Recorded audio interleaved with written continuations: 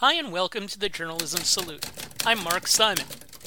In each episode, we'll talk to or about an interesting person or organization related to journalism.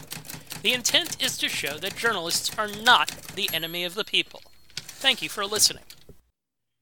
On this episode, we're joined by Emma Restrepo. Emma is a freelance journalist focused on Latinx. She hosts a weekly Spanish language radio show, Dos Puntos, out of Philadelphia.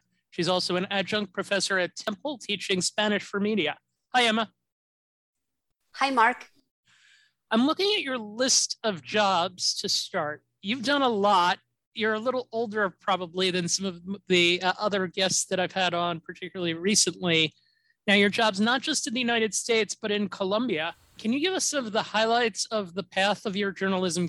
Yeah, Mark, I'm sure I'm older of all the guests that you have had. Well, in my country, this career, the name is social communication and journalism. So my first years practicing or as a graduated in journalism, I worked with projects with vulnerable communities, and especially projects founded or supported by United Nations. So the idea was to help communities throughout journalism. And that seems to be a theme throughout your career.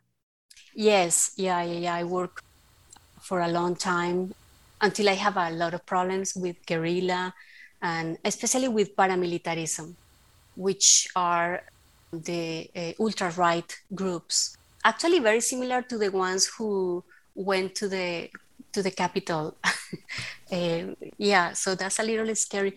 But yeah, I work with some social science researchers to tell Colombians about the effects of violence in education. We have a lost generation in terms of education because of the violence, especially the moment where everything was mixed, guerrilla, paramilitares, narcos, everything. So it was a little crazy time. Was there anything in how your parents raised you that played a part in your becoming a journalist? I think so, yes. My dad used to read a lot and he was on the path of being a priest, but he liked women very much. So it didn't work out. But in the seminary, he had a good theology and philosophy and Latin education. So I liked talking with him about the Latin roots of some words in Spanish. And also I used to like to talk with him about problems, philosophy problems, paradoxical things. And with my mom, she taught me kindness with people more vulnerable than I am. And I think that's a combination for me in journalism: curiosity, love for language, and a purpose. And I think in my case, journalism has exclusively a social purpose. What have some of your favorite jobs been in your time in the States? Favorite jobs in States? Well, I had to survive when I arrived here with a very limited English still. So I tried to survive as a Spanish professor with private students. It was a great time. I didn't make too much money still. But yeah, and then I moved to translation, interpreting, but I used to suffer a lot because it had a lot of responsibility, and my English was not as it was not as good as now, but it still is not as good as I want. So I think those have been the favorite jobs before I started to move into the journalism here as a Latinx. Dos Puntos is a Spanish language radio program. Can you tell us about that and what the purpose of it is? Yeah, Mark. Dos puntos means a semicolon, but also means 2 points of view. So I think there is a double way here. The idea is to bring issues from the region, Latin America and the Caribbean, and also talk about what happens here with Latinos, or we have created a culture in this country. So my theory is that Latinos in Latin America will be delighted with this Latin or Latinx culture if they have the opportunity of listening to our stories. So the way that we live here. And Latinos in the United States, I think we never stop being or having traits in our culture rooted in Latin America. So it sounds like a tongue twister, like a trabalenguas, but I want to connect those two words. Yeah. In terms of ideas for the show, what are the things that you tend to come up with for topics for what you're going to talk? I spend an important portion of my time talking with Latinos in restaurants, on the streets, buses, all kind of places. I like to talk with people. I like to ask questions. I'm curious. So that's one of the ways to get some stories. But I'm also, I read the newspaper from Spain, El País de España, in its version for American, but not America, the country, America, the region. So I'm lucky to have some friends from college, also journalists, all around Europe, I will say. So my stories come from those three channels. Do you have a favorite episode or topic that you've done? Oh, yes. Yeah, I have three episodes. Recently, I did one about a Puerto Rican writer based in Philadelphia who calls himself in exile, which is interesting. And he won an award, and he talks about the need to overcome that culture, that salsa tequila way that we want to portray Latinos. So that's and I love his literature, very good. There is another episode that I loved about the figure of Maria Magdalena, an expert woman from Colombia, actually told us the real story about this woman. The Catholic Church portrayed this woman as a prostitute, and knowing that who she really was and the importance she had is revitalizing for women in our continent. We still have a very macho continent. Yeah. In addition to the radio work that you do, you're also working on a project related to educational disparities in Pennsylvania. It's a multi-part series. This is part of the Disparities Media Project for the organization Children First. And when I read it, I was alarmed because it talked about how money is distributed. You did one piece showing the benefit of diversity in teaching staffs. Only 6% of teachers in the state of Pennsylvania identify as people of color. That jarred me. So I'm looking at, can you just tell us about that story? Yeah, Mark, that has been a very challenging project. I write in these stories on education, and actually I have to write 3 more about health disparities, which is crazy in general the country. And I have a focus on 2 towns that are simply the reflection of the entire state, Poasttown and Norristown. Norristown has an incredible number of Latinx. It's practically, probably in the next 5 years, it will be 70% Latinx. And I'm trying to show the human face of this problem, this disparity in education right now. And I guess I'm trying to show how it feels when you are born in a zip code that doesn't let you progress. And for the first time as a journalist in this country, I am connecting with the African American community. And it has been fascinating. Probably the fact that I don't speak a perfect English, I think makes me closer to them. And I don't I don't intimidate anybody. And so I'm also part of the community, the color community, right? The communities of color. And I am an immigrant. So I think people open up easily because of that fact. And I have gotten great testimonies. That moment when you are a journalist and you feel that click. Yep. So, yeah. What's your process for doing? Of course, I try to read as much as I can about the person or the situation. And I try to, I don't know if it happens to you, but sometimes people are speaking and you realize that they kind of open a little window. And when they do that, I try to go through that window. And that is the moment when I get the best of the person. I think any journalist can relate to that. I know that I can. Now, you seem to take on a lot of projects that are larger in nature. A year ago, you were the co-author of 47 Historias along a bus route, audio and print stories along a 10-mile bus route connecting Latino neighborhoods in Philadelphia.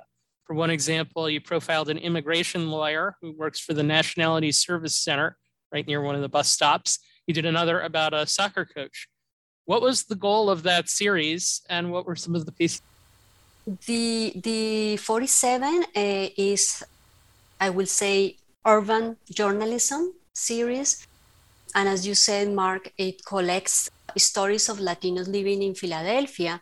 And what I do is take the public transportation as an excuse. So the route 47 across the city from north to south or vice versa. And those two areas have a significant Latino presence. So the goal was, or the goal is, to tell the stories that have not been told.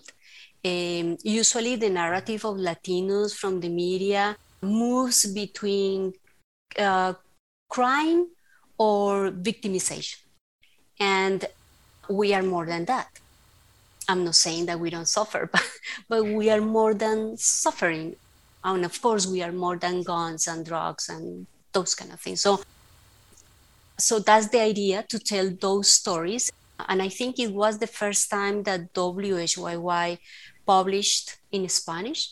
And I also asked Sandy Clark, the former vice president for news and civic dialogue from WHYY, to, on the audio, to do not impose any translation to the voices in Spanish. So that made a bilingual story. And I think it was for the first time in WHYY, which is pretty much the radio for white people. So I think it was it was refreshing for a community like the Latinx community in Philadelphia. It was certainly different. It was, we are linking to a couple of the articles in the show notes for this episode. Do you have a favorite story from that project? Hard, Mark, because all the stories, I think it was a kind of collection that I give to the city. So it was a beautiful moment for me as a journalist. And all the stories have an incredible other story into the story. But I think probably the woman who is the owner of religious store, she sells of kind of saints. So that's telling you the story of Catholicism in Latin America. And yeah, that's one of my favorites, I will say. And of course, the soccer player. Oh, he's a wonderful soul. How did you come up with the idea for it? With the idea? For the big project, yeah. Oh, because when I arrived to this city, Mark, I didn't speak really English. Your language is difficult. And I arrived being adult. And I was alone. I was by myself. And so in those moments, I will say that you create a family that is very different. So my family was the cathedral and my family was the line, the 47 route, the bus, that was the family, that was the thing that I was interacting. And of course, I used to take, and I take the 47 route, and I was seeing the differences, the route. You see the bus inside with all these people, and suddenly the bus is American and African American, and then it is Latino. So the voices change, and the accents and the language. So I always thought that that was a beautiful experiment, like a lab.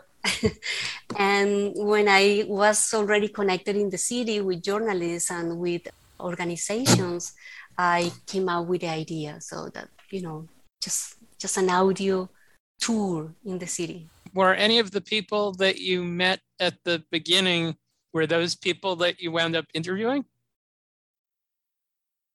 Probably, I think after 5 years living here, probably 6, I met the soccer player. Gotcha. Okay. What's your favorite part of your job? That's a beautiful question, Mark. I like everything. I love to find out what's going on with people, with communities. I like to know everything. I love, but I also suffer at the same time when I have to write a first sentence in a Word document. and I also love, but I also suffer terribly when I'm thinking and fighting in my mind in order to structure the story. What should be the first part, the second part, but the end. So, I'm struggling, and that's beautiful, but I also suffer. So I also love when people, when you publish, and when people, they change, or the way that they think, or the opinion or attitudes or habits because they read the article. So I think that's wonderful. That is priceless. And it becomes a case where you're humanizing, you're making the story about people rather than about, as you said, something else. You kind of already answered this, but we'll see if it's the same answer. What's the hardest part of the job? I think everything. There is a lot of responsibility in this job, and also lately, I think make people to read. I think people just and friends, which is weird. They read the first 2 paragraphs, and that's not enough. We need they to read everything.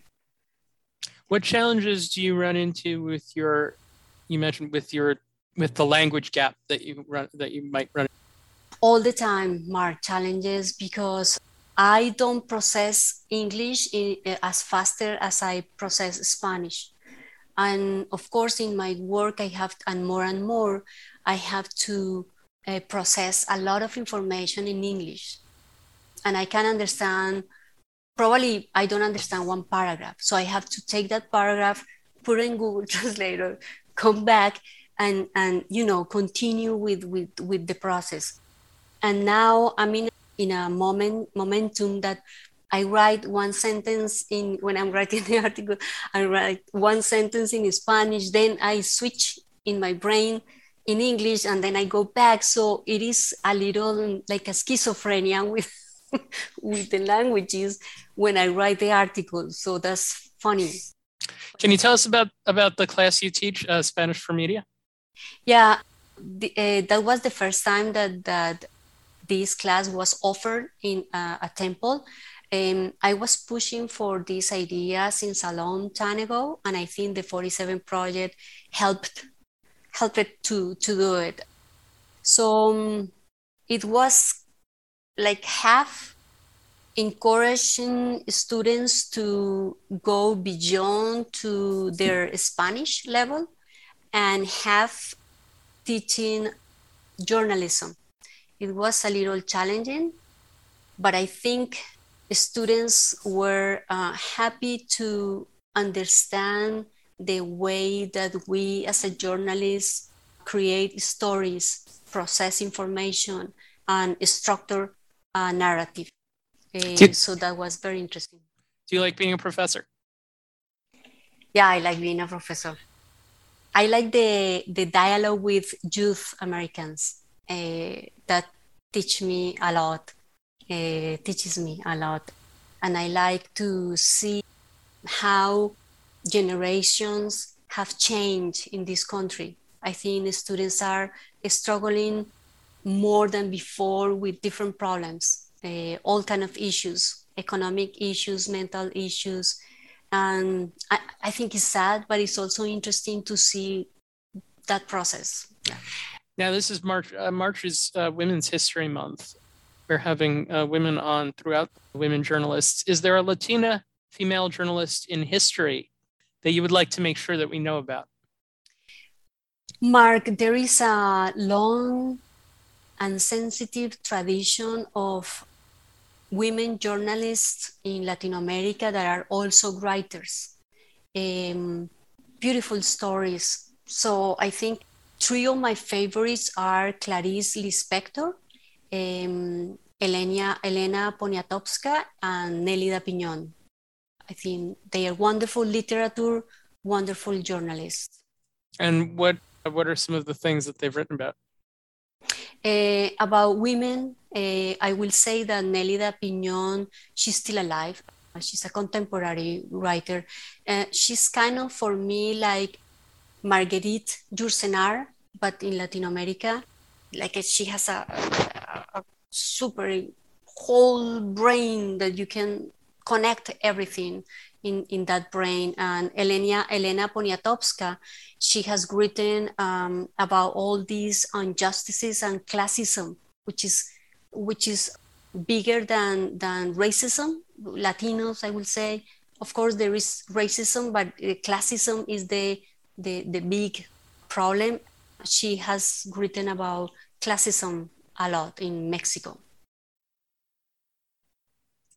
And is there a journalist or a journalism organization that you would like to salute for the good work that they do? Yeah, Mark, I would love to salute Nuala Cabral from Independence Public Media Foundation and Sandy Clark from StoryCorps and Jim Friedman from Resolve. Can you tell us a little more about them? They have been, for me, women that I can rely on, that I can ask openly questions, ask for suggestions and advice.